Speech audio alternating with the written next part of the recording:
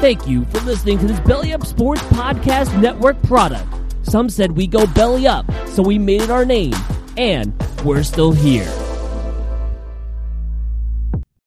When you need mealtime inspiration, it's worth shopping Kroger, where you'll find over 30,000 mouth-watering choices that excite your inner foodie. And no matter what tasty choice you make, you'll enjoy our everyday low prices, plus extra ways to save, like digital coupons worth over $600 each week. You can also save up to $1 off per gallon at the pump with fuel points. More savings and more inspiring flavors make shopping Kroger worth it every time. Kroger, fresh for everyone. Fuel restrictions apply. Another day is here, and you're ready for it. What to wear? Check. Breakfast, lunch, and dinner? Check. Planning for what's next and how to save for it? That's where Bank of America can help.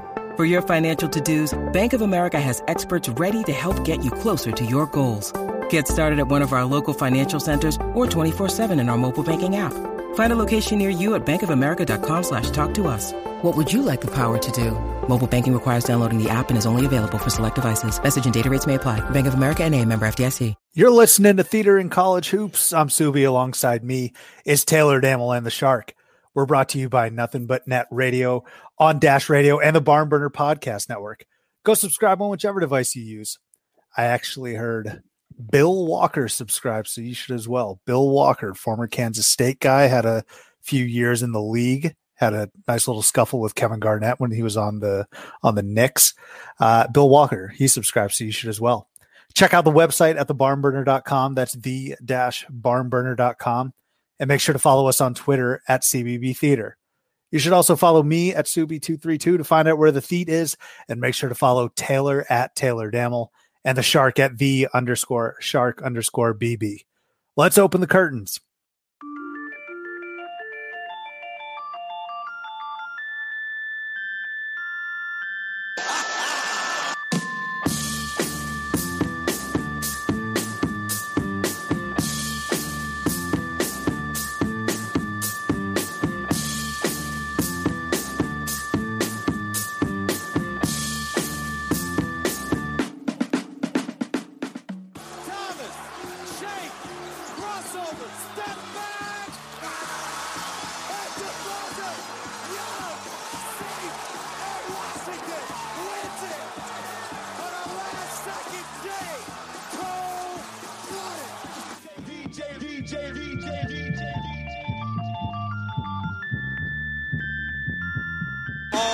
Eight to shoot. Hall, the runner!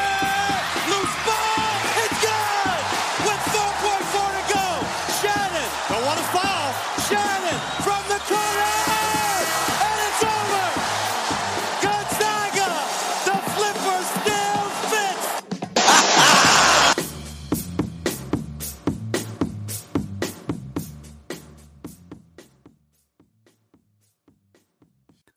All right, Taylor. You are in Montana right now. How's that? How's the lake? Yes, I'm in French Montana right now. I'm looking at I'm looking at the lake right now as we speak. You guys, this program, the listeners have all pulled me inside on an 89-degree day on the lake to talk about college basketball, which I will be accepting of. Just living the dream, man. Living the dream. Boating. Having a couple beers on the lake with the fam. Good times. Let's hear more about where you're at, though, Subi. Pales in comparison. It's if you want to make a comparison, it's like Rick Smits versus prime Shaquille O'Neal. Actually, Rick Smits held his own a little bit in that 2001 finals, but it just pales in comparison where I am. I am currently still at my parents' house.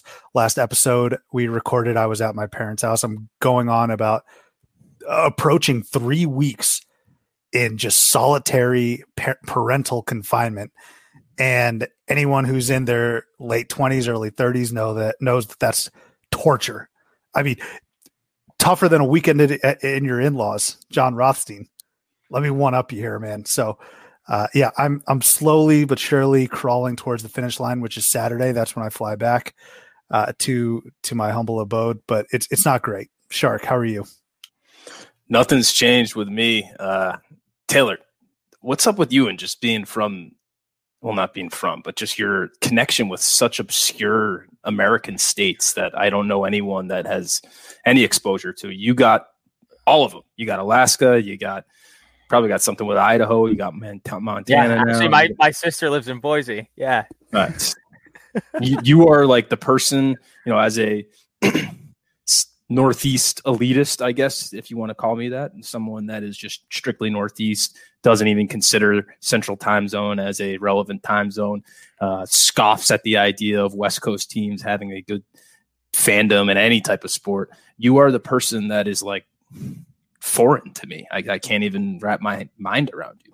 Well, that's what's great about theater and college hoops. We bring a lot of the country together from each and every corner with our perspectives. Subi has been to this house, and I believe he actually slept on this couch that I am sitting on right now to do this podcast. So he's at least got a little bit of exposure here. And to bring this kind of into a college basketball or college sports angle here, the head coach of the University of Montana football team, Bobby Houck, who previously coached at UNLV, lives about 25 doors down from us here on the lake. So we have a little bit of college athletics connection here, even in Montana. I can vouch for that house. Well, hold on here, Father. To remove this entirely from college sports at all, I want to go back and circle back to where Subi sleeps. We're probably running up on maybe the 11-year anniversary of Subi once sleeping inside of like a pantry cabinet in the town that he's in right now. So this guy, he can fall asleep anywhere. That's an impressive trait that he has. But this is about probably the 11-year anniversary at this point, right? Midsummer, summer nights. Subi found himself a nice closet. Boom. Yeah, so let's parse out the details here. First of all, it's not like I slept in a kitchen pantry with like Ritz crackers and Doritos. I didn't do that. I found you the morning after. It was effectively a pantry. No, it was like where they put in size only. Yeah. I mean, yeah. It was in the basement. First of all, it's not like they kept food products down there. Is what I'm trying to convey here. But yes, I mean there were a ton of pillows and blankets. And I wasn't, and by the way, this is a very selfless act. The places that I sleep is a result of my potential snoring when I'm drunk. So I locked myself in that closet and it was really comfortable. Number one, I've slept in a bathtub before, also relatively comfortable. It's not bad in a hotel bathroom in Disney. And so, yeah, I mean, it might be the 11-year anniversary. Taylor's place though in Montana is amazing. I've taken the boat out, have you whipped out the beer holster yet there, Taylor? I have. Yes. It was a frightening situation from my family to understand the level of beers that I require on a almost hourly basis in these type of circumstances. That beer holster though was inspired by you. So I just want to put that out there this wasn't something that I just ran across on my own. I did actually text you in advance to say, hey, man, I'm going to have a beer holster. I'm not trying to cop your style here, but it's kind of a necessity at a lot of times. Shark, you know what a beer holster is? I don't. I'm still wrapping my head around your pride in being able to sleep anywhere. Like you're talking over there as if, I'm a former Marine, so I've dealt with people that are like Navy SEALs and hard-ass Marines saying, I'll sleep anywhere, any climate place. Subi's just over here like, I'll sleep in a bathtub, I'll sleep in a closet, I'll sleep on a Montana couch. I love your pride. Haven't heard of a beer holster, though. So I forgot the sleeping situations did the inspiration for that little discussion was because I slept on the couch in Montana. Mind you, it was a bachelor party, so it's not like beds were a ton of beds were readily available for, I don't know what, 10, 11 guys, Taylor. But that couch was incredible. It was basically a bed. Oh, when my family is here, which we are right now, actually speaking of the Marines, my cousin upstairs, Grayson, as Subi knows, is heading into the Marines here whenever, whenever boot camp opens back up for people. But, the couch here is the spot. I actually openly choose this above a bedroom because this couch is an incredible sleeping spot. And you just get to wake up and you see the water right there. But anyway, I had a great time sleeping there. It was very comfortable. But yeah, I mean, I'm kind of like a chameleon. I can sleep wherever. I'm a sleeping chameleon. Can I dive in here? Because I not to just distract from this wonderful place I'm in Montana, but we haven't done a podcast from since the bachelor party that I was at. You guys did one, but I was at the bachelor party, correct? That's right. Yes, we have to let the theater goers know that you were in the exact same Airbnb house that we were in late February. That's exactly why I wanted to bring it up. There was a hell of a lot more beers consumed when you guys were in this house than this previous bachelor party was here. It wasn't a bad day to be a beer in Scottsdale at this bachelor party. It was what was wrong with the crew you were with?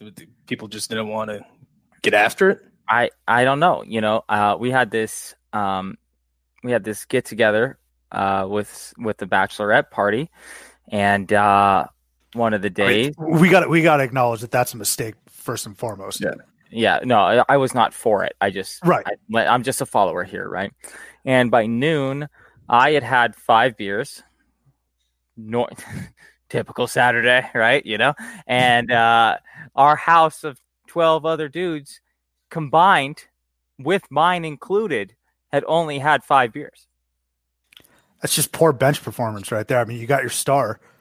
It's like Trae Young on those Oklahoma teams. Oh no, I was shooting every possession in this analogy. I was getting shots up big time. It sounds like you only took 5 shots. I mean, before noon, yes. Oh. Before noon. That's like taking 5 shots in the first 2 minutes of the game, 3 minutes of the game, you know?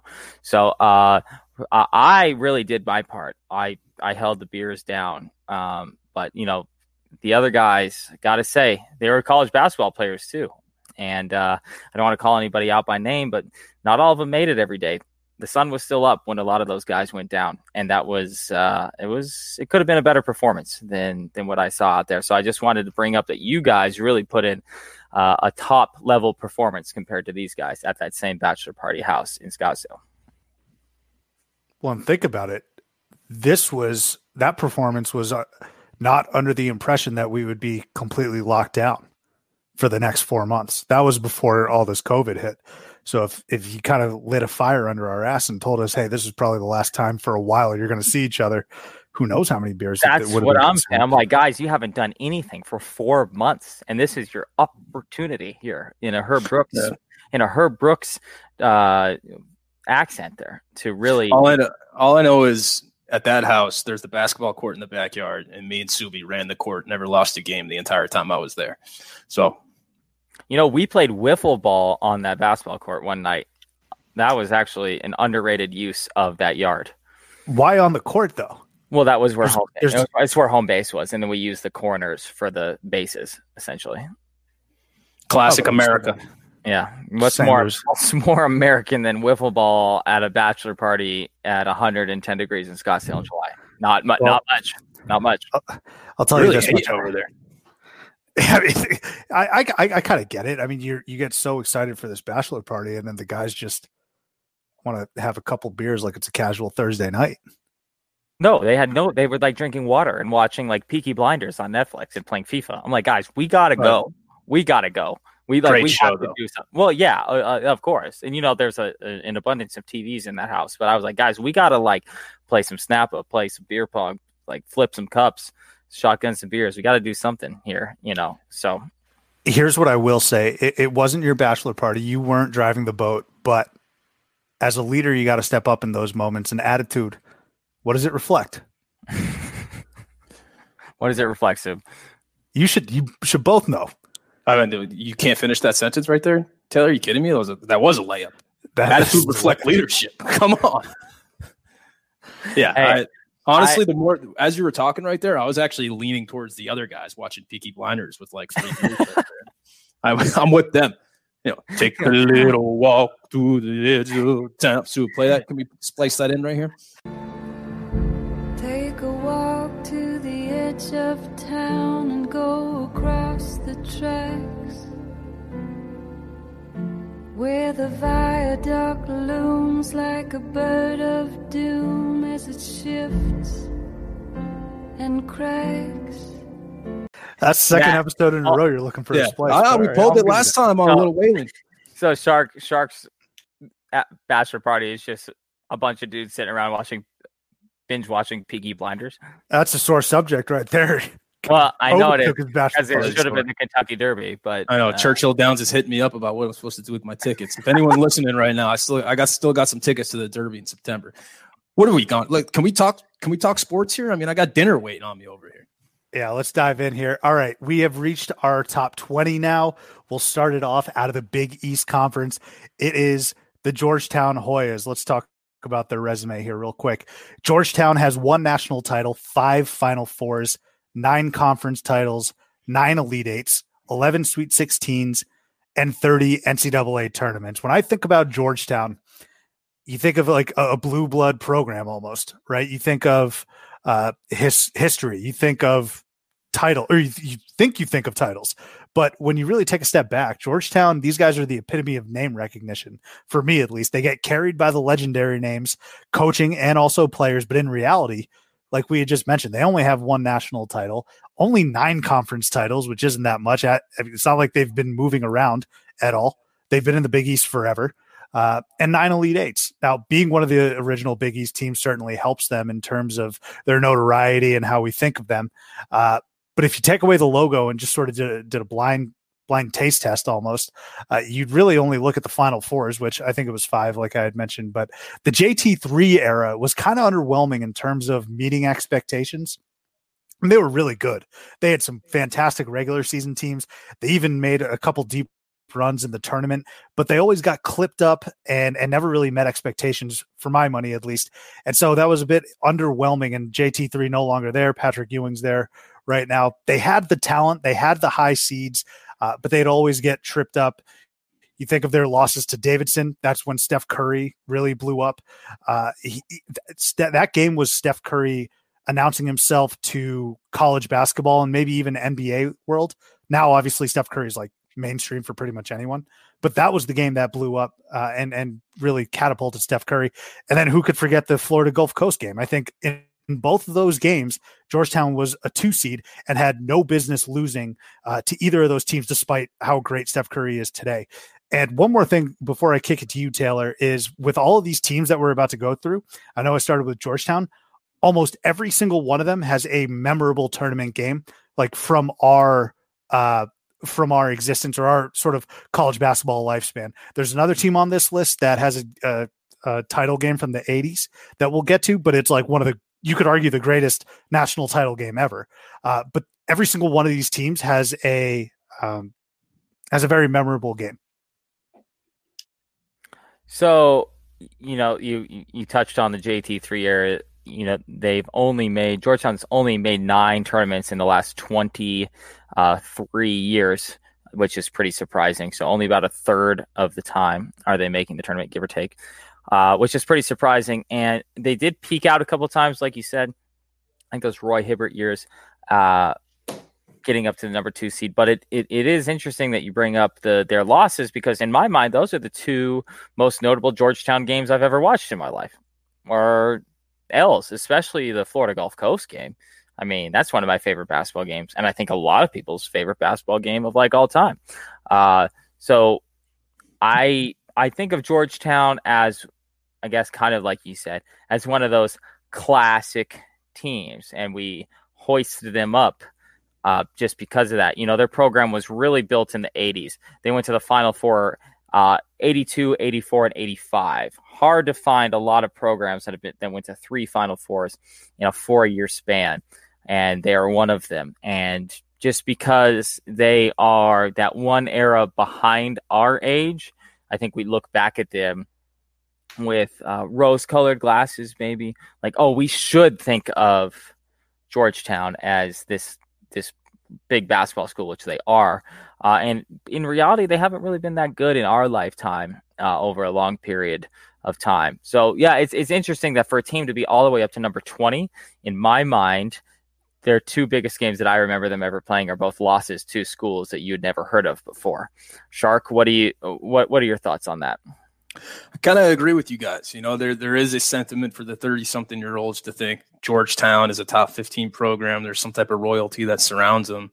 And then when we crunch the numbers like we did here, that it kind of just didn't add up. They had the one title. And I when I'm wrapping my mind around why that is, it's probably because of the elite level talent that's been churned out of there in the NBA while we were growing up. You got, obviously the Pat Ewings when they went and won the title. They got the Kembe Mutombo. They got Alonzo Mourning, Allen Iverson. They have all these other guys. Jesse Govan. Just kidding about that one. I have to bring it up again right here. As a Titch listener, about my Jesse Govan story every single time about the kid that was sitting behind me at the Verizon Center 2 years ago telling me that he was going to be a first-round draft pick. Nope, he's not. I don't even know where he's playing right now. So Jesse Govan is pretty much the poster boy of 21st century Georgetown basketball. He looks pretty good. He plugs in good numbers, but they're never going to produce something in the tournament once they get there.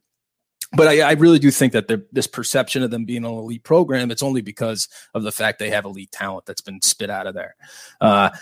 They do have a good resume. Like I was looking at our list, and I don't want to give spoilers, but we're getting to the point where you guys can probably think of the ones that are at least in our top 10. Georgetown, in terms of private universities, they're in the top 5 of schools in our list. So they're there. Maybe you can think of the other ones that are in front of them. I bet one's from Durham, North Carolina. That's the only other ones I'm going to give you. But the other two are in the Big East. So you can think about that as well. Georgetown, they somehow cultivated this reputation within, and it's deserved, but within the past 15 years of being kind of a choking program. Whenever they get to the next level, obviously they were the face of that Davidson game with Steph Curry, and then, Florida Gulf Coast as well. And you can even go back to a few other ones as well, but always a 3 seed. I remember that Steph one from my beautiful mind right here, working bottom left bracket right there. So bottom left. Would you agree with me on that? I don't know. I've come out and said I'm not that type of learner. That's definitely a bottom left bracket. What I do remember though from that is I think that might have been the very last year that the huge stickers on the court were on the court, right? So now you have just the regular half court logo of like the smaller blue, dark blue, I think, NCAA logo. That Steph Curry game with Georgetown was fucking huge. It was like it was like the Kansas Jayhawk logo, but just a huge ass circle. That's what I remember from that too. That's the type of learner I am. That's what I take away from this. There you go. Well, one of the things that helps us or keeps us thinking about Georgetown too is they made when was their last Final Four? They made it under JT3. 2007. And so that's got to be why JT3 hung on for so long, because he didn't get fired or leave for 10 years after that. They didn't really do much after that. And those were, I think of Jeff Green and Roy Hibbert and Dwan Summers and all those guys as more recent than they are now. But that's 13 years ago, that team that Roy Hibbert and those guys played there. That means that Roy Hibbert and Jeff Green are like 34, 35 years old. And that's surprising to me because I think of that as a little more recent. And maybe that's just kind of Georgetown or a microcosm of how everybody thinks of Georgetown. They just made a Final Four. Oh, yeah, Roy Hibbert, Jeff Green, all these guys. That was almost 15 years ago. Georgetown sort of seems like that team that's just like it's the nepotism team almost, or like relatives, sons of dads. Like you got fits Washington D.C. well, yeah, right. True. Shark, you should be able to speak to that, right? I mean, not the nepotism part, but the D.C. part. But like, I mean, JT3, son of John Thompson. You got Patrick Ewing Jr. played at Georgetown. Patrick Ewing on that team with Roy Hibbert. Exactly. I mean, I feel like they're kind of like the Blue Jays. Like the Blue Jays have Bo Bichette and like Vlad Guerrero, and I think like is Mondesi's kid on there. I don't know. Those guys are all good though. Those guys can all play. Right. Yeah, I mean, JT3, he went to a Final Four. The team was perennially ranked the entire time that he was there. When Georgetown was good, it wasn't like any of these guys were, sons or family of administrators at. I mean, Georgetown's the nicest part of DC. It's not like they're churning out people that are going to go to school for free because their dad was good while they played there. Jesse Govan is in Korea, by the way. Yeah. Well, Maybe it was a first-round pick by a Korean team over there. But, yeah. I mean, that Jesse Govan played the long game, though. Korea's basically got COVID locked down. Good for him. I was going to point out that Otto Porter, I was such an Otto Porter Jr. fan coming out of college. I thought he was going to be like the man in the NBA. And I mean, he's good, but I mean, he's a serviceable NBA player. But I was like, oh man, this guy is going to be the man in the NBA. And that clearly was incorrect. I'm glad you brought up Otto Porter real quick, because the other day I had a tweet, because Otto Porter was the number 2 overall pick. I forget what year, but he was number 2 overall. And the tweet was, I saw I've been watching some of these bubble scrimmages in the NBA, and I saw Lance Thomas, and I'm like, I've seen Lance Thomas, and he's a journeyman. But I've seen Lance Thomas, a guy who's probably described as a fringe NBA player. I feel like I've seen him very often when watching NBA basketball, and it could be because he's bounced from team to team. But why is it that I feel like I've seen Lance fucking Thomas so often, but I don't think I've ever seen another number 2 overall pick, Michael Kidd-Gilchrist, like not even make a basket, let alone play. I feel like I've never seen Michael Kidd-Gilchrist on my TV. So let me correct you real quick. Otto Porter was the 3rd pick in the draft, by the way. Okay, now plays for your hometown Chicago Bulls, no longer a member of the Washington Wizards, which what a way to go. You play in Georgetown and you get drafted by the Washington Wizards. It is funny though, Lance Thomas is around a lot. They gave him a max contract, and it wasn't working out with him and Beal and Wall. So they dealt him, what was it, 2 years ago at this point. I don't know. Yeah. He's kind of a lot like Jeff Green, just a similar type player, big, oversized, small forward that's athletic and arguably be a 3-and-D guy, but are you ever going to pay him a lot? This is a soft subject for Celtic fans like me and Sue when we dealt Kendrick Perkins for Jeff Green way back in 2009 to kind of hurt that run. But hey, got a nod Kristich out of it though. Before we get into the best player, favorite player, we haven't mentioned Dikembe Mutombo yet, and I have nothing to say about it. Shark did mention. Oh, did you? Oh, shit. That's my bad. No. I'm doing no finger wag to you. Yeah, of course. Soup, who do we got as the best player, favorite player? Which we clearly have been we were clearly hitting on every one of these throughout this whole list. I don't think we mentioned Alonzo Mourning though. Yeah, I did. We did? All right. Yeah. Okay, real quick though, before just a quick yes or no. Have you guys seen Michael Kidd-Gilchrist make a bucket in the NBA? No, his offensive game is horrific.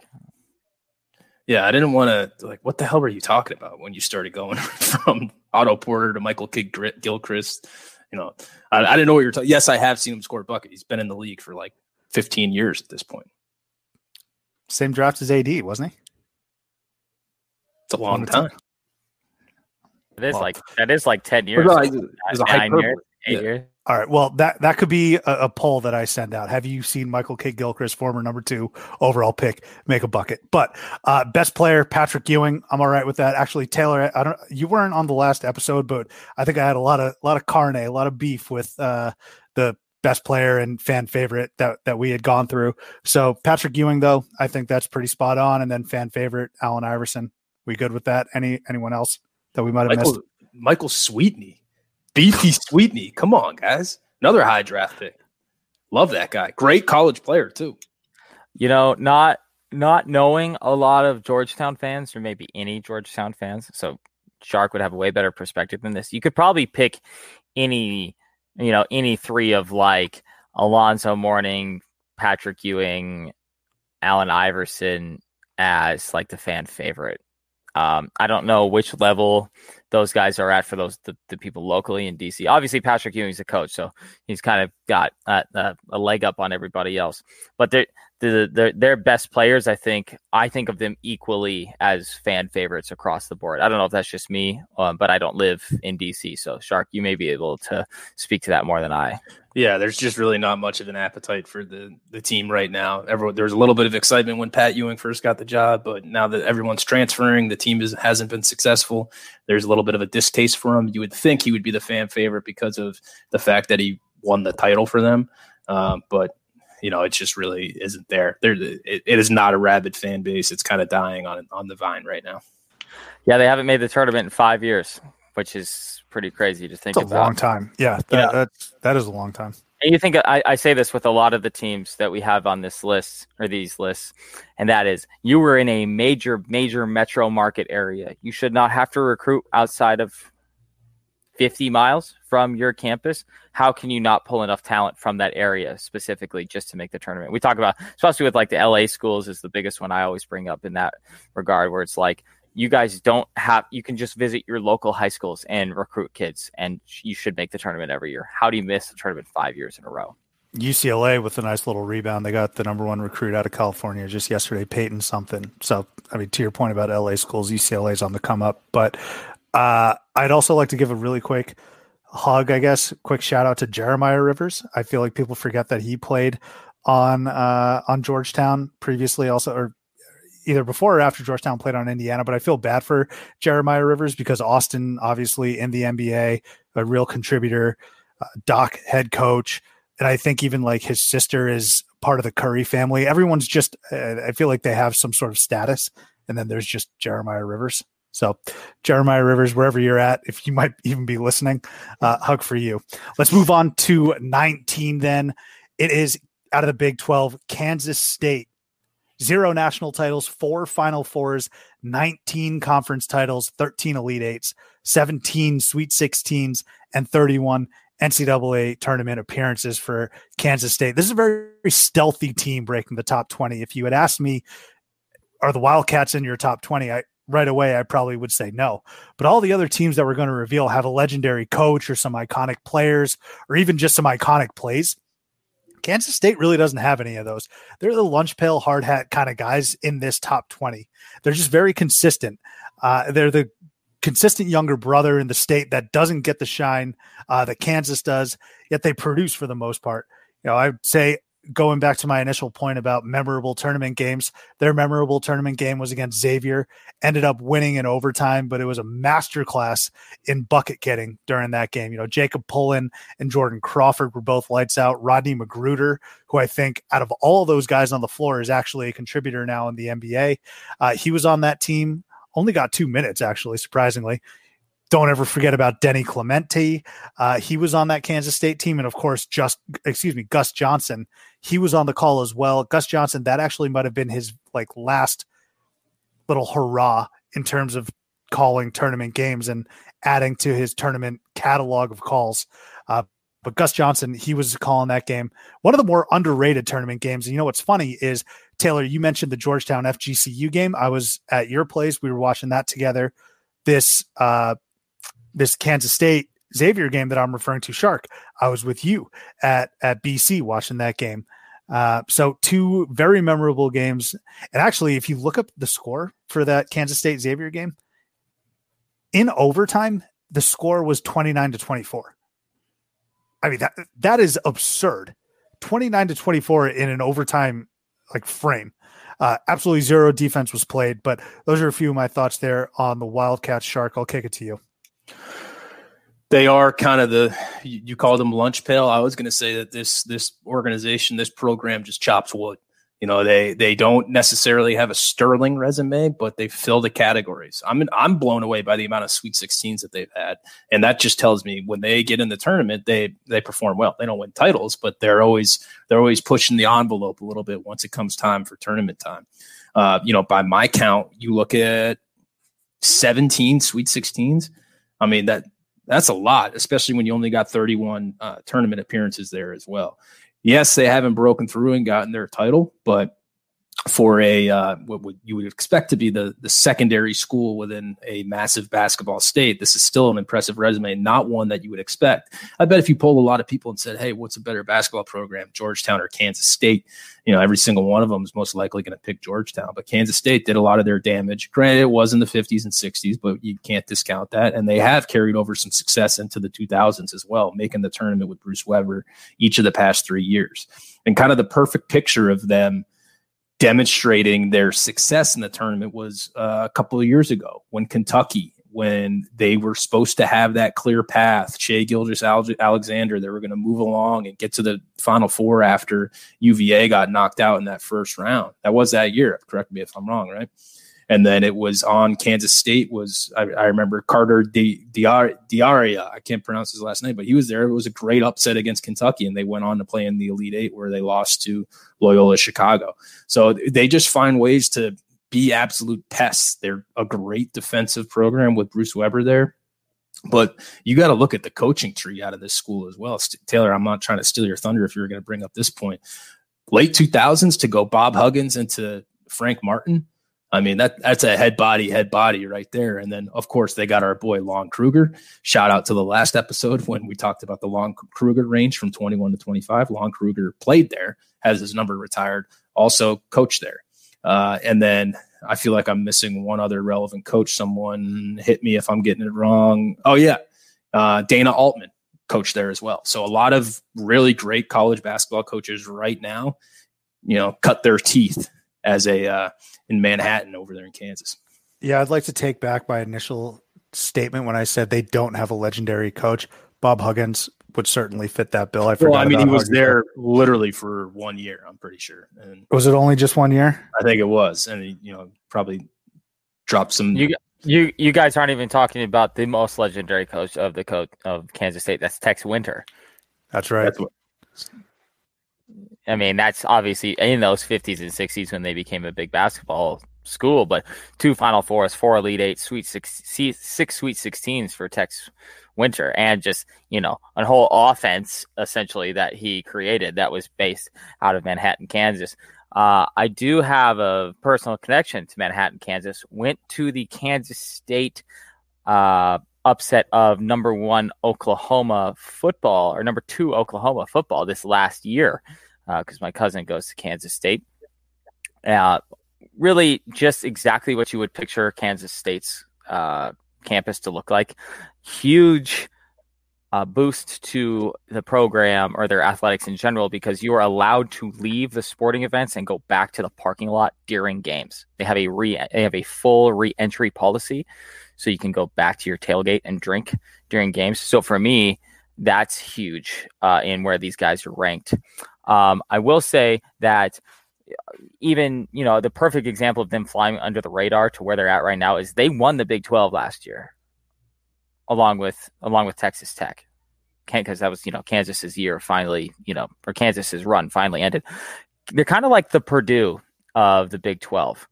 Not a ton of top end success, but you go back and look at their resume and you're like, shit, they're there every single year, and they're not petering out early in the tournament. And they've won the conference 20 times. Even, that goes back to the 1920s or whatever. But really just a consistent program. They've made the tournament 8 of the last 10 years, which is better than probably, how many schools do you think have made the tournament 8 of the last 10 years? 20, maybe? 15? Really low. So it's not even just that their success was kind of like you said, Shark.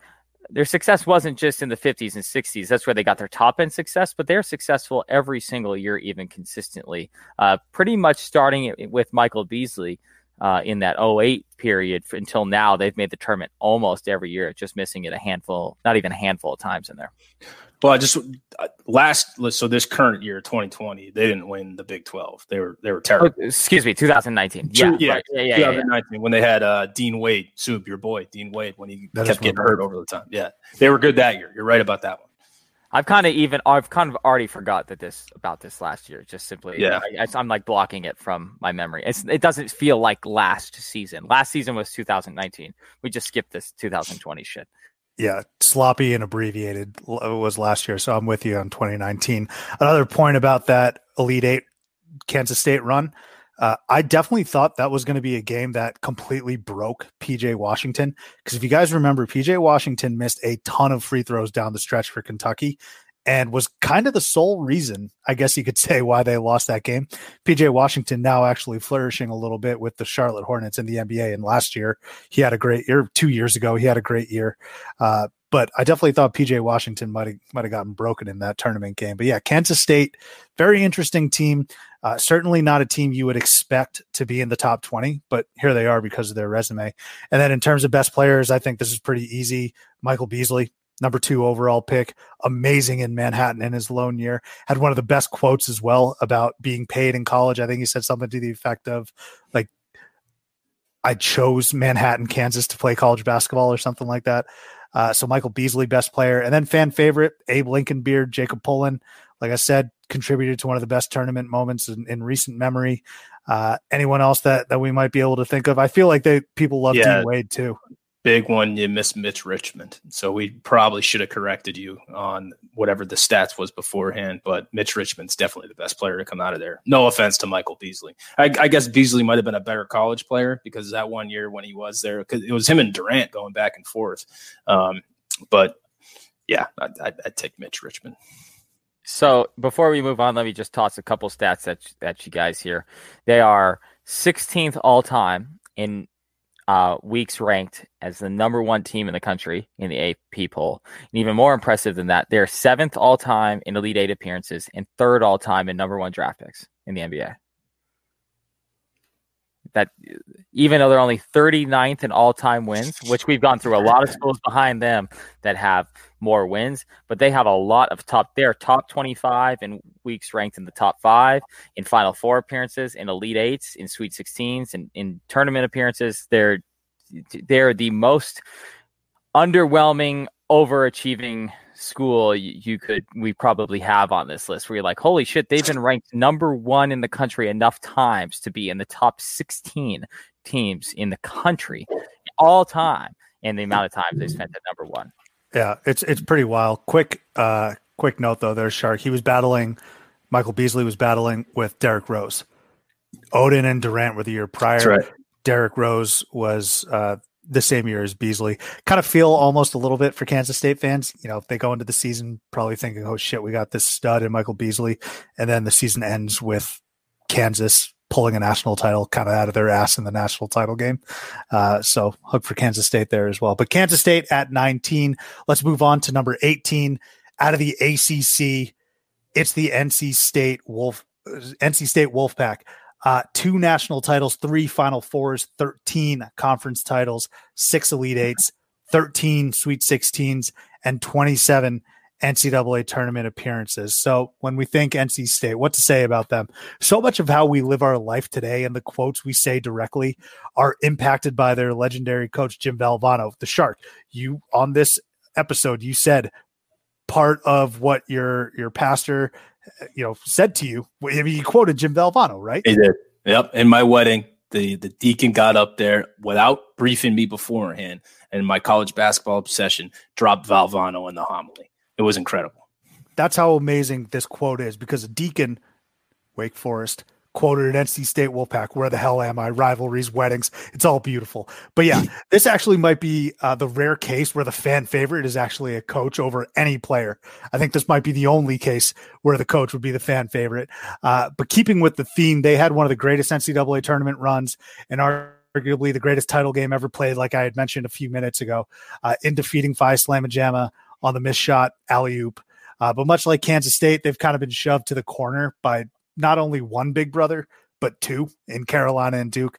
It's tough. It's tough getting some elbow room, finding your place at that table in the ACC, not only in the ACC, but also in the state of Carolina. But ever since I can remember, NC State has always been lukewarm, going from Herb Sendek to Sidney Lowe, then on to Mark Gottfried, and now Kevin Keats, who I love, big Keats guy. But they just can't ever make a serious breakthrough. And if you actually look at their deepest runs, amongst all of those coaches, they never got past the Sweet 16. They are the epitome maximum of a Sweet 16 team. So, I mean, we can discuss current NC State past couple of years. We can discuss the 80s and Valvano. We can discuss strictly that national title game if we want. But those are some of my thoughts there on the Wolfpack. Taylor, what do you think? Well, they're almost the exact opposite of Kansas State, where we think of NC State as being a team that's up there so much. And I pick them in the tournament every fucking year. And I lose that part of my bracket every year by the second round, like you were saying. They've also had a ton of talent. David Thompson is one of the best college basketball players ever. 3-time first-team All-American, National Player of the Year, most outstanding player of the Final Four in 1974. He's on the short list, even with all those UCLA guys from back in the day, of greatest basketball players or college basketball players of all time. I think part of where they're at, like you said, is in not being higher is because they really haven't done, like you said, they haven't done much. Even those Herb Sendek years where before he was hired at ASU, which is funny, not being an ASU hater, even though I am, that Herb Sendek would leave NC State to go to a school like ASU. And that's maybe a better indication of where NC State actually stands versus how we think about them. If you were at a high major basketball school, your coach isn't going to get hired out from under you to go to a school like ASU. And maybe that's just where NC State actually is. I will say that a good example of where NC State rates amongst the all-time greats is they've played 30 NIT games. That's a lot, in my opinion. And having not done research into it, having played 30 games in the NIT is a lot. So they're always just the team that's like almost there, but not quite. And I think that's probably the best way to describe NC State. Is that 30 NIT games or 30 separate NIT appearances? They played 30 games in the NIT with 12 NIT appearances. 12, okay. But 30 NIT games means that you're winning games in the NIT, and you're getting. They have 17 wins in the NIT, so that's a lot. So every time they're in there, so they're like just like the best group. They're the best team that isn't at the level that all the teams that are making the tournament are every year. Yeah, I think one thing we're overlooking, and for our audience that is more around the 40-year-old age, a decade ahead of us, in the 80s, NC State was just absolutely, obviously they won in 83, but they were making the tournament every single year. They had a lot of NBA talent coming out of there. They had obviously Nate McMillan, Vinny Del Negro, Tom Gugliotta, going back to the team that was in the title, Derek Wittenberg, Subi mentioned him in the beginning, but Sidney Lowe was on that team. Like this team, year in and year out, was making the tournament and doing damage. I've been trying to think of a good example of, who I would connect that to right now. And I think the closest thing would probably be maybe like a Florida right now over the past 10 years. Obviously not the titles. Actually, maybe not even Florida. Give me someone that's won a title within the past 10 years that's kind of always knocking on the doors. Louisville would maybe be one if we're not going to take away their title that one year. Louisville would be a good one. Because that's kind of what their run was like. They churned out talent. They had Jimmy V running it for them, and they were a strong and elite program for the college level at that point. Yes, it hasn't been the same in our heyday. The best example I can think of is Julius Hodge. I remember him being the vintage Van Wilder figure, where he's always on the team year in and year out. We had some tweets going back a few weeks ago about, you see this guy, and Perry Ellis thinks that something funny tweet about Perry Ellis and the coronavirus. Well, I was thinking Julius Hodge was the first person that I could remember as being someone that I can't believe he's still in college. He's in our Van Wilder house, but he's one of those figures. And then they've kind of just of late, to me, at least, they're kind of the poster boys of being an overrated program. I never expect them to do much in the tournament if they get there. They're just very lukewarm. One of my favorite players of all time is Cat Barber. We always bring him up. Yeah, I don't understand why, because he got a cool name. Like, that team sucked. Yeah, they weren't good at all. Yeah, very cool name, cool hairstyle, point guard. I think that was actually the team, Taylor, that you probably took deep because of Cat Barber. TJ Warren was TJ Warren on terrible, the team? It's a terrible pick. Of course. Well, yeah, but they always have the talent. They had C.J. Leslie was on that team, who had one of the best high school mixtapes of like all time at Word of God Academy. I think he played with John Wall in high school. But if you look at their, why we think of NC State so highly is they have 25 players that have honored jerseys. 25.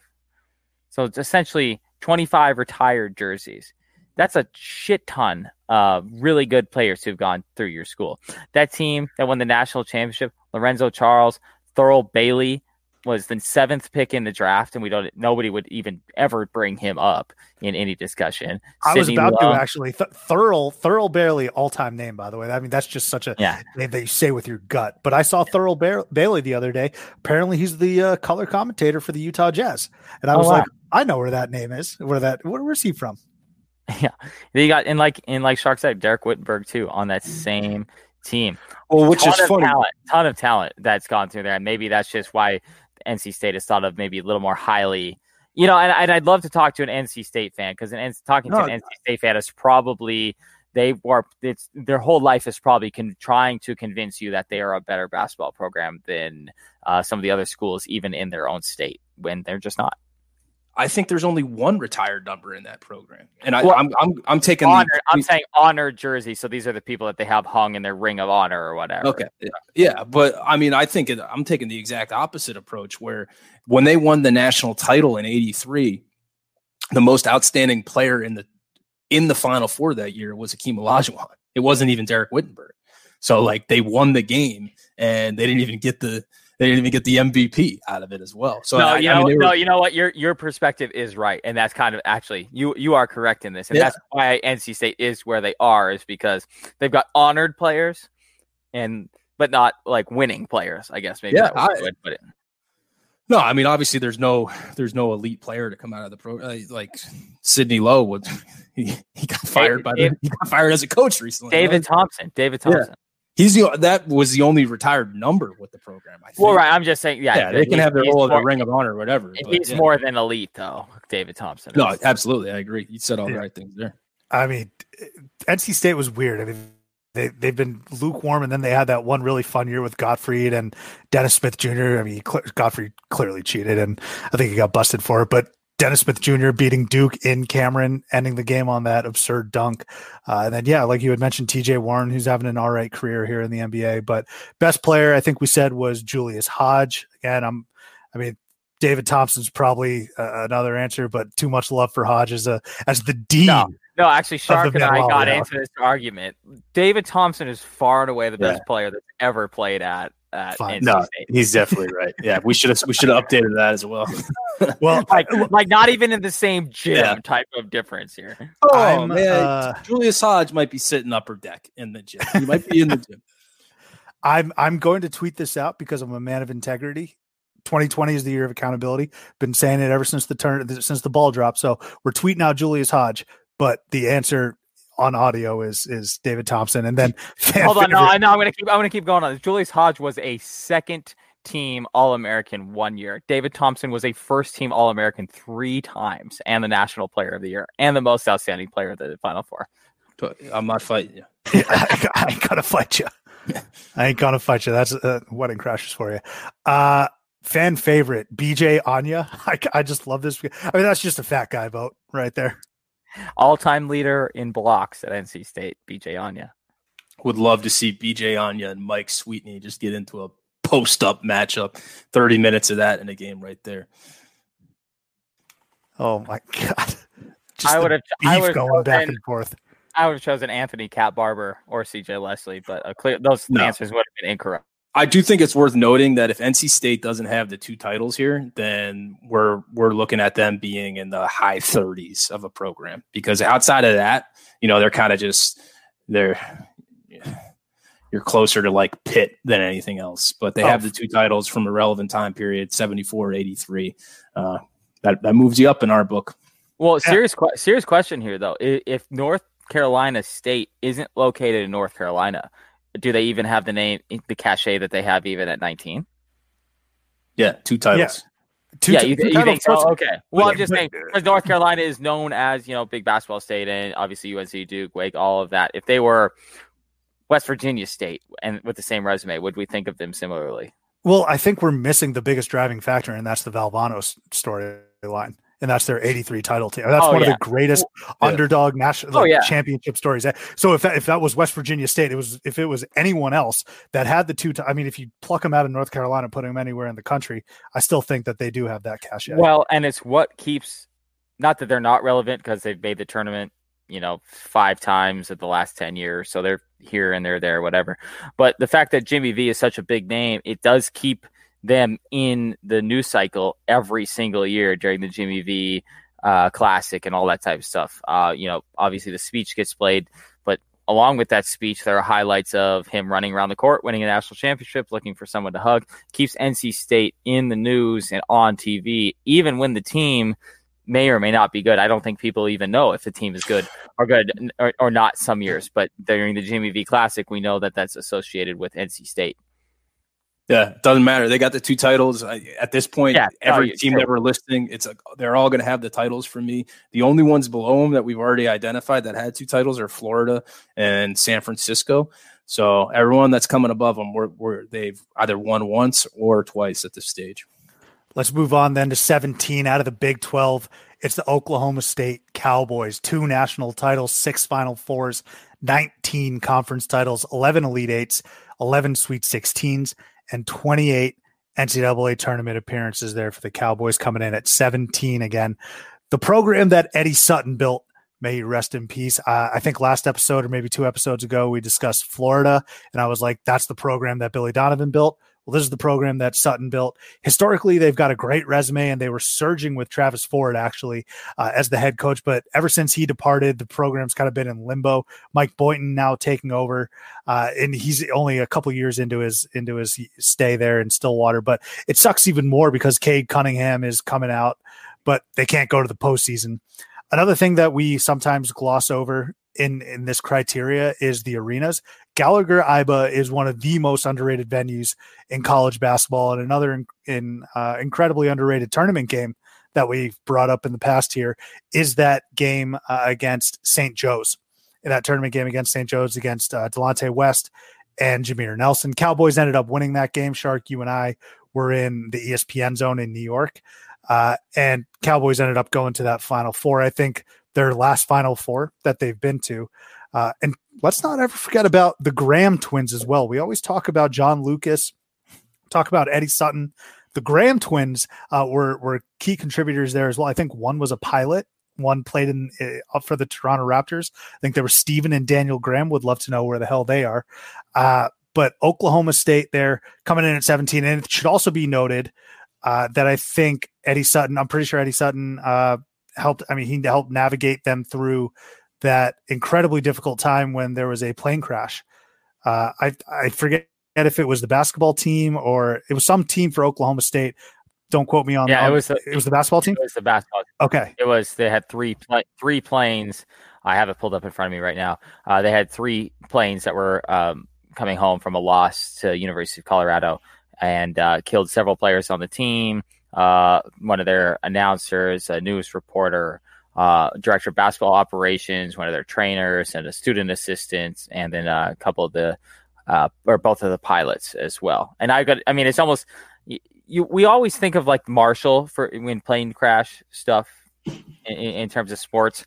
I couldn't imagine what the social media world that we live in now, what that would have been like. It would a college basketball plane crash happened. I'm not sure what point I'm trying to make with that. I'm just saying that it was right before the social media time and the impact of that stuff for the wide reaching impact of that stuff. Obviously we have like the movie We Are Marshall and all that type of stuff, but we don't ever really hear much about the Oklahoma State plane crash. But I interrupted you, so continue on. No, that was pretty much my thoughts. I mean, I think Eddie Sutton deserves a real hat tip, not just for what he's done on the court, but navigating through that incredibly difficult time for Oklahoma State just elevates his status of true legend, not only in Stillwater, but also all of college basketball. Shark, what are your thoughts on the Cowboys there at 17? 6 Final Fours, man. This program gets there, and they really, if it wasn't for that Travis Ford run that they had, they could be higher, just because if you pull up how they've performed from the mid 2000s on, post Eddie Sutton, Travis Ford was making the tournament nearly every single year when he was coaching there. He coached there about almost 10 years, and he would always lose in the second round. 4 losses in the second round, 1 Sweet 16 appearance. Heck, this program hasn't even been to the Sweet 16 since 2005 when Eddie Sutton was there. Now, he was great in the 90s with that school. I mean, they made the Final Four once in 95 and then again in 2004, the John Lucas year, which I think they should have won, but Georgia Tech, Will Bynum at the end, big time bucket to advance on, and they go to the finals instead. But that team of Oklahoma State was phenomenal. But they really have completely tapered off since that run, and they've had opportunities to get there as well. So it's a great program. Six Final Fours is impressive in and of itself, and they stuffed the stat sheet everywhere else. So yeah. So interestingly about Eddie Sutton, he left Kentucky in the midst of major recruiting scandal and almost the death penalty in 1989 to go to Oklahoma State and almost reinvent himself instantly. Who took over for him? You guys know? What year did he leave? 89. That'd be a good one. Actually, I might be wrong about who. I know Rick Pitino eventually was the one that came in for Kentucky. I don't know if he came in 90 right there or not, but it was eventually Pitino. Yeah. I would have to. Let me look that up. Yeah. But yeah, so interesting. We don't think of Eddie Sutton. Eddie Sutton is coached at Creighton, Arkansas, and Kentucky. But we don't think of him as anyone else other than an Oklahoma State coach, right? Is that accurate amongst us three? Absolutely, yeah. He coached at Kentucky for 4 years. He coached at Arkansas for 11 and Creighton at 5. All big basketball schools. 2 of them we haven't even talked about yet. And that's pretty big and you must be pretty accomplished at one school if you're talked about and only thought about at Oklahoma State. Now, I think part of the reason for that is he also played at Oklahoma State in the 50s. So he is, full Oklahoma State, born and bred, was one of their most successful players, as well as one of their most successful coaches. I always think that's pretty cool to have a coach like that. But I want to go all the way back to the first thing you said. And Subi, one of the things I wanted to say was Gallagher-Iba Arena is one of the most underrated places playing college basketball. Not to beat a dead horse in saying that, but I think the cool part about Gallagher-Iba Arena is that when they renovated it, they dug out the floor. They didn't push up the ceiling, they dug out the floor. So that added a number of rows, and it gives that arena a very intimate feel, having not been there, obviously, but a very intimate feel, and where everybody's kind of on top of the court, just simply because of that design aspect. That has nothing to do with what you are as a basketball program, because you had really nice architectural design in digging out your floor. Just, making the point that their arena is, I think, and maybe Eddie Sutton is kind of the same way. Eddie Sutton is probably one of the 2 or 3 most underrated basketball coaches of all time. Gallagher-Iba Arena is probably one of the 2 or 3 most underrated venues in college basketball.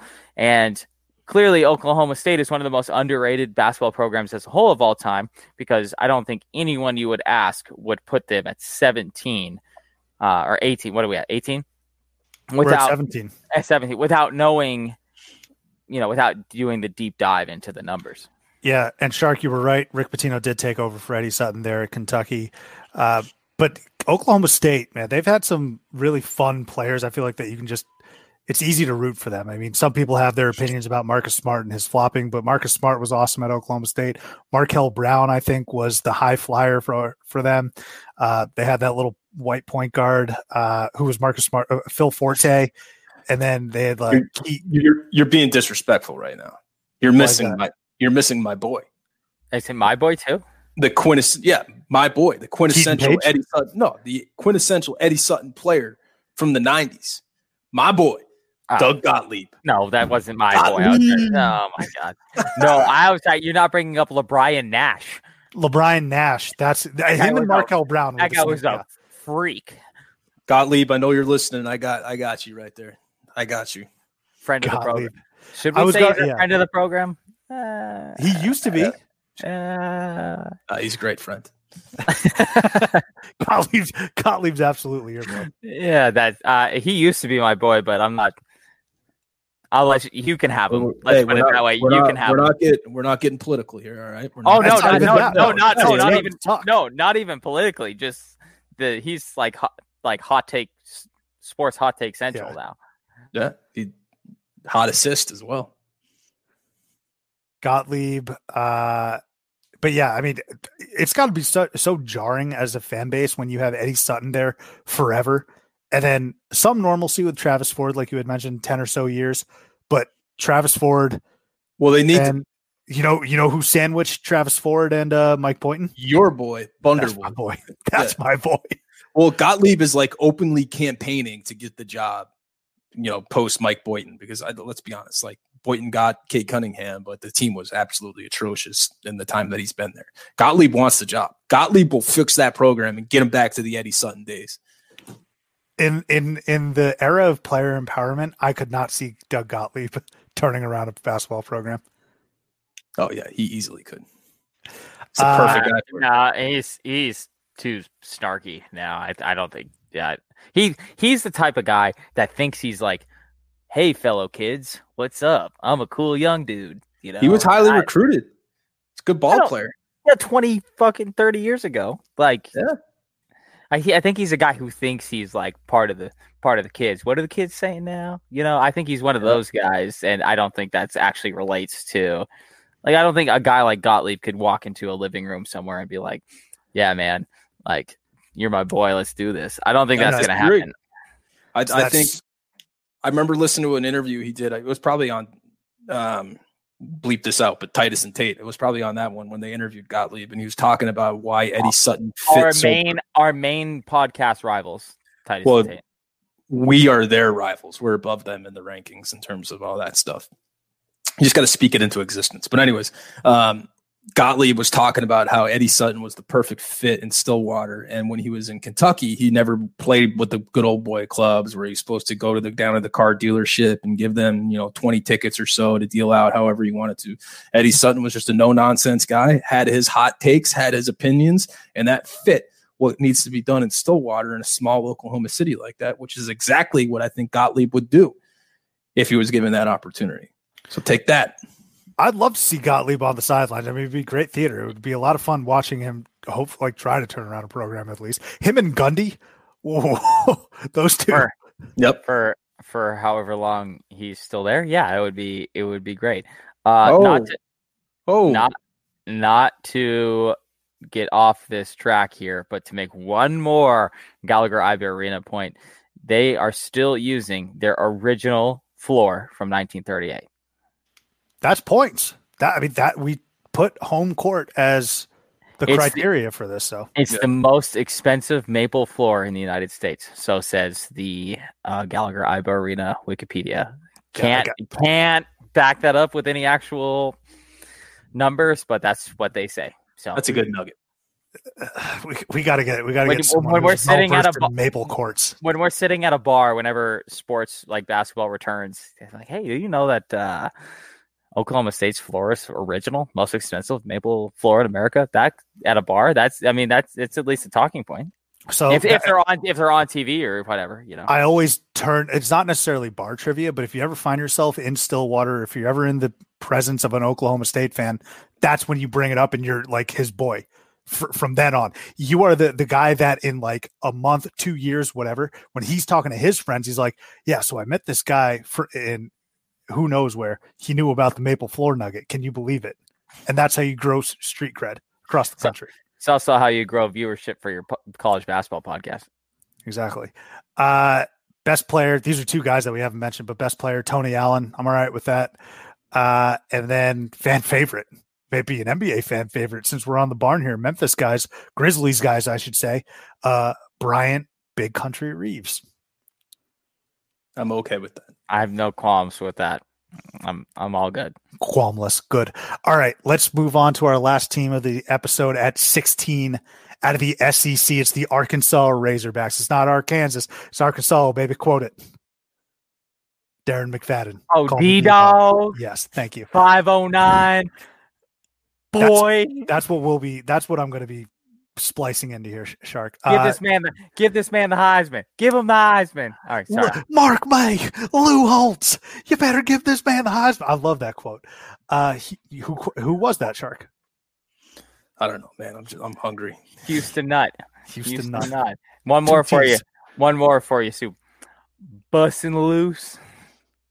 And that's how you pronounce it, ain't Arkansas. It's Arkansas, baby. It's some guys like Darren McFadden, baby. I love you. What an effort. Y'all better put him in the Heisman. You better put him up there. I'm tired of him being number 3, number 4. We got that wood right here, baby. Somebody better look at this guy. He's the best football player in the country, and his name's not being mentioned. Lou Holtz, Mark May, number 5. You better look at him a little closer. He's a football player. Also, that was McFadden. Yeah. Yeah. Oh, okay. Great. Yeah. That's the greatest interview of all time. Continue on.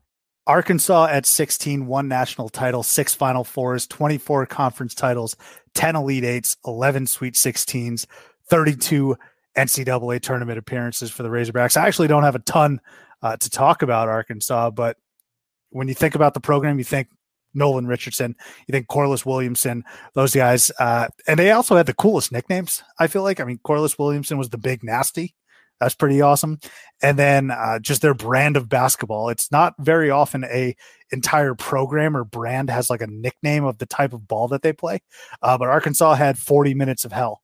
So Mike Anderson, most recently, he did a pretty good job with that program. Now it's under the leadership of my boy, Eric Musselman. But they're a program that, I'm a little bit surprised that they're this high. I think a lot of the damage came from the Nolan Richardson era, but it was a lot of the time spent in the 90s. But I do feel like Arkansas is that one team in the SEC that's always a thorn in the side of a team that's supposed to win the SEC, like a Florida or Kentucky, like a Super Tuesday with Jimmy Dykes on the call in Fayetteville. Arkansas is probably going to win that game, and they're probably going to upset you. They're just one of those types of programs. So Arkansas coming in at 16, the resume speaks for itself. But unlike the other programs that we talked about, it's not like they have a plethora of names or crazy tournament games that you can think of off the top of your head, but a great program nonetheless, clearly. Yeah, I mean, 32 tournament appearances is a ton. That's more than I'm looking it up right now. They got to be in the top 20 of most tournament appearances of all time. Nolan Richardson area Big Ten. They're almost like UNLV with like actual extended success outside of like a 15-year span, even just given the style of play that they have or had, and then also the era in which they came about to be popular. There's not one person that is a casual basketball fan that would tell you that Arkansas has 6 Final Fours. Not one. Maybe you could say, oh yeah, they won a national championship under Nolan Richardson, but no one would tell you that they have 6 Final Fours, and they do. I think that their amount of conference championships is really interesting, given the fact that they're in the same conference as Kentucky and Florida and a number of these other basketball programs. Now, they haven't won a conference championship since 1994, which is quite interesting. But the numbers are still there. Subi, you might have to enlighten me on how many of those were in the SEC with Kentucky, if you have that in front of you. But that's how many conference championships did you just say they had? Arkansas has 24 conference championships. That's a ton, considering that you're in the same conference as Kentucky. I assume they were in the same conference as Kentucky for most of those, and that's a big number for any. I think they were in. I feel like the Big West was a thing at some point. Maybe was it the Big South? It's Arkansas on the West. I don't know, man. Conference realignment, something, but it might have been. I don't know, but you're probably right. Yeah, I would thoughts just say, on Arkansas. No, Eddie Sutton kind of put them on the map in the late 70s. He's coached there and had them go on this run from pretty much 76 until 2000, where they were one of the better programs in college basketball. They won a national championship, obviously, but they've made a couple Final Fours in there as well, and they played a brand of basketball that was exciting enough for people to get excited about the program.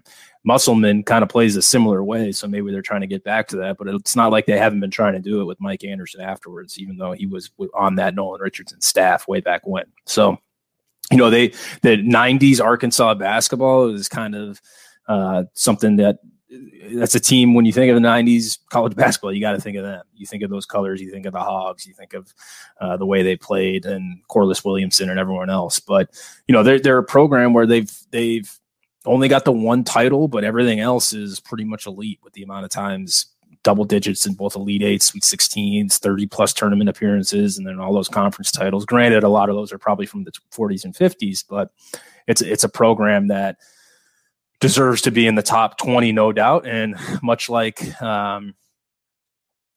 with what we just discussed there with Oklahoma State, they probably could have done a lot more damage had they weren't always a 8 or 9 seed getting knocked out in the second round in the past 20 years or so. So they are 14th all time in NCAA tournament appearances. That's talk about consistency, but you just wouldn't think of them because they don't. Since the 90s, they haven't really done much. But even in that Nolan Richardson area, they made the Elite 8 4 times in the 90s. That's a lot. We remember, us three can remember almost every Elite 8 game we've watched in our lifetime. If we brought it up, 4 over a 10-year span, especially over a 5-year span, which is essentially what it was, is a lot. And the 3 Final Fours in that same span. If you were a little older than we are, even just 35 versus 30, you would probably remember Arkansas as a much better basketball program than we remember them now. But what's weird about Arkansas is, obviously they have those runs in the 90s, but people just don't know about them, if I'm being honest with you. There's a lot of teams now that aren't as great as they were in the 80s or the 90s. We just talked about NC State, but they have a documentary made after them. Obviously, Jim Valvano carries their legacy. You look at a team, I don't know, like who else can I think of? Oklahoma State. They have a guy like Eddie Sutton carrying on their legacy, even though Eddie Sutton hasn't been coaching there since I don't know how long. Arkansas, there's nothing carrying on their legacy. There's rarely, if ever, any mention about Nolan Richardson. There's no documentary or footage or anything about those teams. It's really weird. Arkansas is incredibly successful, but I feel like you have to be not just even a casual college basketball fan. You have to be a pretty diehard college basketball fan to appreciate what Arkansas has contributed and how great they were. No, you probably have to be a listener of this podcast to that's how deep of a level of college basketball you have to be interested in to know that Arkansas is this good of a basketball program. But I think a lot of it has to do with they just don't have NBA players. They've had 5 NBA players since 2000. Even in the era that they were really good, they only had 6 more NBA players. That they just don't have. Nobody is carrying on the legacy of pushing that narrative of Arkansas as a basketball program on a national stage after they get done with school. Here are their NBA players. Like Ronnie Brewer, that was 2006. He played for Arkansas. Bobby Portis, Daniel Gafford, and Mason Jones. Pat Beverly too, right now. Pat Bradley. In the 90s, not your guy, not your, it's just a strange, Joe Johnson, of course, but Sidney Moncrief back in the day, Corliss Williamson, but Gennaro Pargo, let's not forget about him. Actually, but I think Pargo's on a coaching staff right now. But yeah, it's right. They just don't have that level of talent per player that got them to the NBA to continue the narrative that this team's dope. They just don't have those guys. All right. So for best player, we said Corliss Williamson, fan favorite, Pat Bradley, to sort of recoup 20 through 16. 20 is Georgetown, 19 Kansas State, 18 NC State, 17 Oklahoma State, a lot of states, and 16 Arkansas. We want to remind you that you can listen to us on Nothing But Net channel on Dash Radio, but let's also get a quick message from our guy, Zach, at the Barnburner Podcast Network. Let's go ahead and finish it off, though, with Where Am I? And Hugs, Where Am I? Where am I? Where am I? Here's a little name for you guys. Trevor Cooney. Remember him? Yes. Trevor Cooney, former point guard at Syracuse University. Trevor Cooney joins the Buccini and Poland group at BPG Sports as the director of courts at the 76ers Fieldhouse Elite Youth Training Center. So Trevor is responsible for all court-related activity, including basketball, volleyball, and numerous other sports and programming. Trevor will also direct his own basketball-related camps and clinics at the Sixers Fieldhouse. So not necessarily a cubicle job, but Trevor Cooney, that's what he's up to these days, carrying on the long line of kind of annoying white point guards at Syracuse. You got McNamara, you got Devendorf, Trevor Cooney. Am I missing anyone else? I think I got them all. I think that's it. Yeah. Was Devendorf even a point guard, or was he just? No, he was a point guard. Routens wasn't the point guard. He was the shooting guard. Okay, there you go. So that's what Trevor Cooney's up to. Let's finish it off with Hugs. Shark, I'll kick it to you. Any hugs? No hugs. Hugless. How hungry are you? Good God. It's just don't have a hug, man. Shark, we do hugs every single program, right? So, this isn't like an unexpected thing to prepare for. Yeah, I just don't have a hug. I don't feel like hugging anyone, all right? There's nothing on. There's nothing to get excited about. I got nothing to look forward to. Baseball's back. I don't know what that has to do with anything. Yeah, until everything gets canceled tomorrow. But all right, no, I'll dive into my hug. My hug, and I don't think you guys. No, this happened this week. Stanley Robinson, and the family of Stanley Robinson, passed away this week. Former UConn great, passed away unexpectedly. He was a All-American coming out of high school. Pretty notable guy on those late 2000 UConn teams, and he passed away at 32 years old this week. So hug for Stanley Robinson. And Subi reminded me that I did see him in Glendale at the Final Four in the Phoenix area a couple of years ago. Not that has anything to do with anything, but hug for him and his family after his tragic passing here. Yeah, group hug there. Group family titch hug for Stanley Robinson for sure. I also want to give a hug to Roy Williams and his wife Wanda, because they've donated more than $6,000 to fund scholarships of spring sports seniors, say that 5 times fast, whose seasons were cut short because of COVID. So good on you there, Roy Williams. Also, I want to give a hug non-related to college basketball, but to Principal Singh. Principal Singh, a 6'10" forward from India. Hug for you for signing a contract in the NBA G League to play alongside the Pro Path team. Singh will be the first NBA Academy India graduate to sign a pro deal and first NBA Academy graduate to sign in the G League. So hug for you, Mr. Singh, following the footsteps of Satnam Singh and, of course, New Mexico State's Boolar Bros. Your boys. Can we not hug your brother? Yeah, we can hug my brother. Good wedding. He's getting married today. No, sorry. When this airs a couple days ago, he's gotten married. Good. I was going to say we can't leave that out. Yeah. Well, hug for him. I will say though, did you say Roy Williams only gave $6,000? Yeah, wait. Yeah, I'm glad you said that. I didn't want to be the guy to say that. Something. $6,000. That's it. What does he care about spring sports? I'm just saying. Did he? I'm not judging. Guys, I'm not judging, but I think we could probably just post a GoFundMe, just any of us, and get $6,000. Well, definitely the college coaches are getting their salaries cut left and right. I don't know if he was one of those ones that took a pay cut. I know a few of them aren't. $6,000. Is this the first time I'll have to rescind a hug? Am I getting bullied into that's why I'm not. I don't want to get into that. I'm not giving hugs right now. It's too dangerous to give hugs. I could piss someone off over here. I could piss someone off over there. I'm just hugless until we get some sports coming back. Safety first. All right. Well, thank you again for listening. We will catch you next time here on Theater in College Hoops. That's the lowest I've ever seen Dick Vitale since the owner of the Detroit Pistons called him in and told him he should go into broadcasting. Right? I can't tell you what an honor it is to even be mentioned in the same breath with an Arthur Ashe. This is something I certainly will treasure forever. But as was said on the tape, I don't have one of those things going to cue cards, so I'm going to speak longer than anybody else has spoken tonight. That's the way it goes.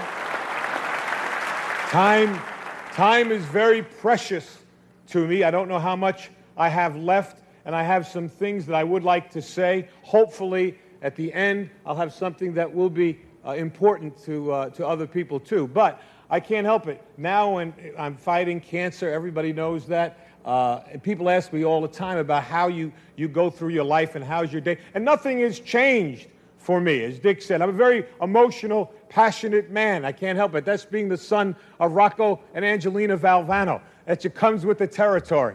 Right? We hug, we kiss, we love. And when people say to me, how do you get through life or each day, it's the same thing. To me, there are three things we all should do every day. If we do this every day of our life, you're going to have, what a wonderful, number one is laugh. You should laugh every day. Number two is think. You should spend some time in thought.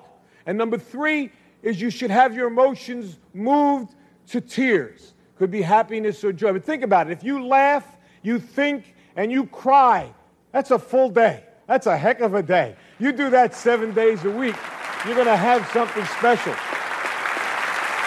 And so, I can't help.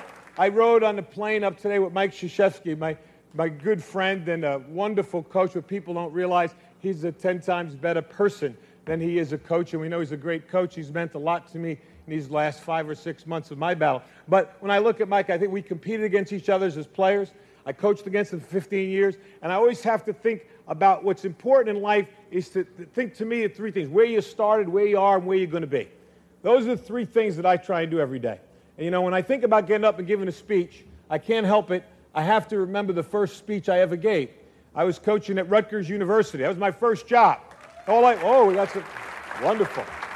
And I was the freshman coach. That's when freshmen played on freshman teams. And I was so fired up about my first job. I see Lou Holtz, Coach Holtz here. What was it like the first job you had, right? The very first time you stood in the locker room to give a pep talk. That's a special place, the locker room, for a coach to give a talk. So my idol as a coach was Vince Lombardi. And I read this book called Commitment to Excellence by Vince Lombardi. And in the book, Lombardi talked about the first time he spoke before his Green Bay Packer team in the locker room. They were perennial losers. And I'm reading this, and Lombardi said he was thinking, should it be a long talk, a short talk? But he wanted to be emotional. He said, be brief. And this is what he did. Normally you get in the locker room, 25 minutes, a half hour before the team takes the field.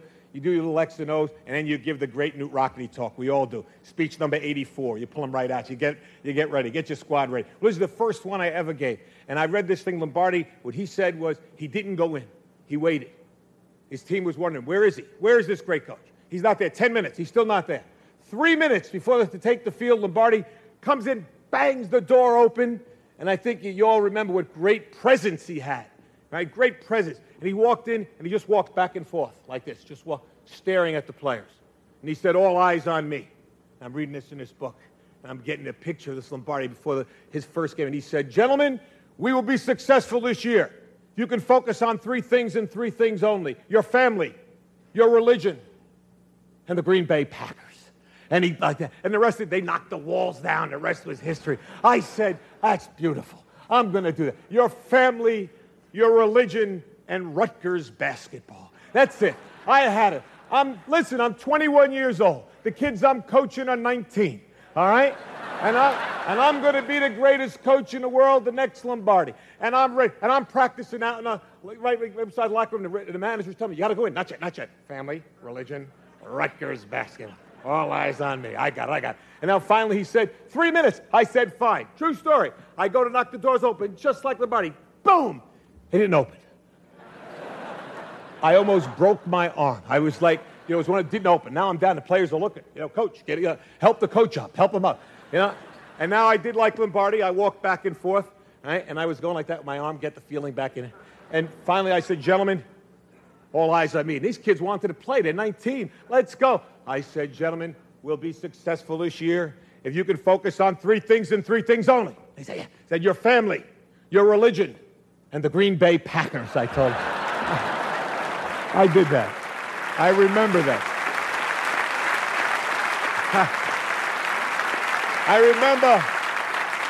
I remember where I came from. It's so important to know where you are. And I know where I am right now. How do you go from where you are to where you want to be? And I think you have to have an enthusiasm for life. You have to have a dream, a goal, and you have to be willing to work for it. I talked about my family. My family is so important. People think I have courage. The courage of my family is my wife, Pam, my 3 daughters here, Nicole, Jamie, Leanne, my mom, who is right here too,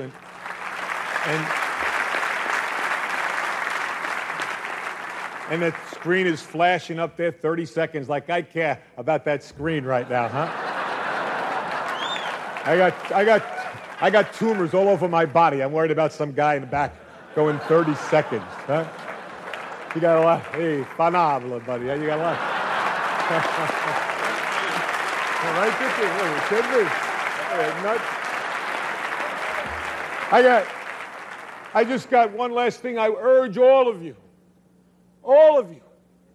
to enjoy your life, the precious moments you have, to spend each day with some laughter and some thought, to get your emotions going, to be enthusiastic every day.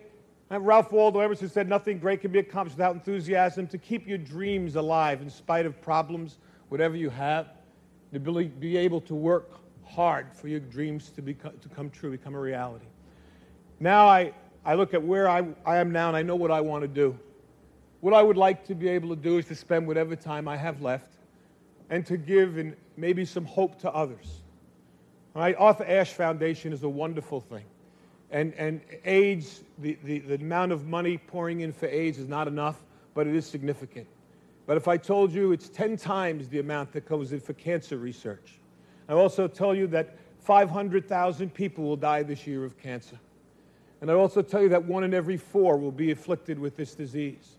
And yet, for somehow, we seem to have put it in a little bit of the background. I want to bring it back on the front table. We need your help. I need your help.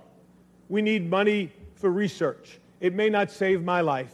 It may save my children's lives. It may save someone you love. And it's very important. And ESPN has been so kind to support me in this endeavor and allow me to announce tonight that with ESPN's support, which means what? Their money and their dollars, that they're helping me, we are starting the Jimmy V Foundation for Cancer Research.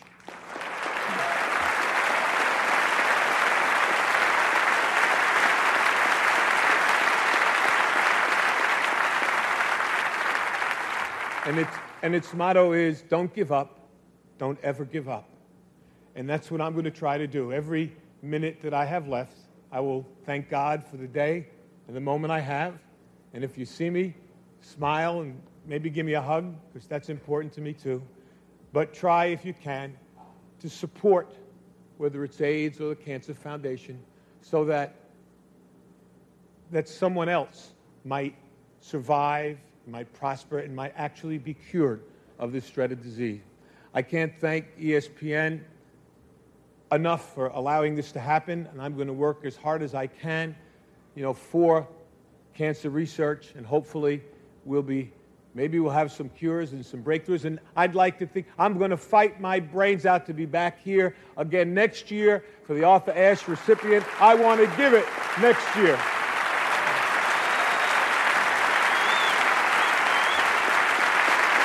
I know I've got to go. I've got to go, and I've got one last thing. I've said it before, and I'm going to say it again. Cancer can take away all my physical abilities. It cannot touch my mind, it cannot touch my heart, and it cannot touch my soul. And those 3 things are going to carry on forever. I thank you, and God bless you all.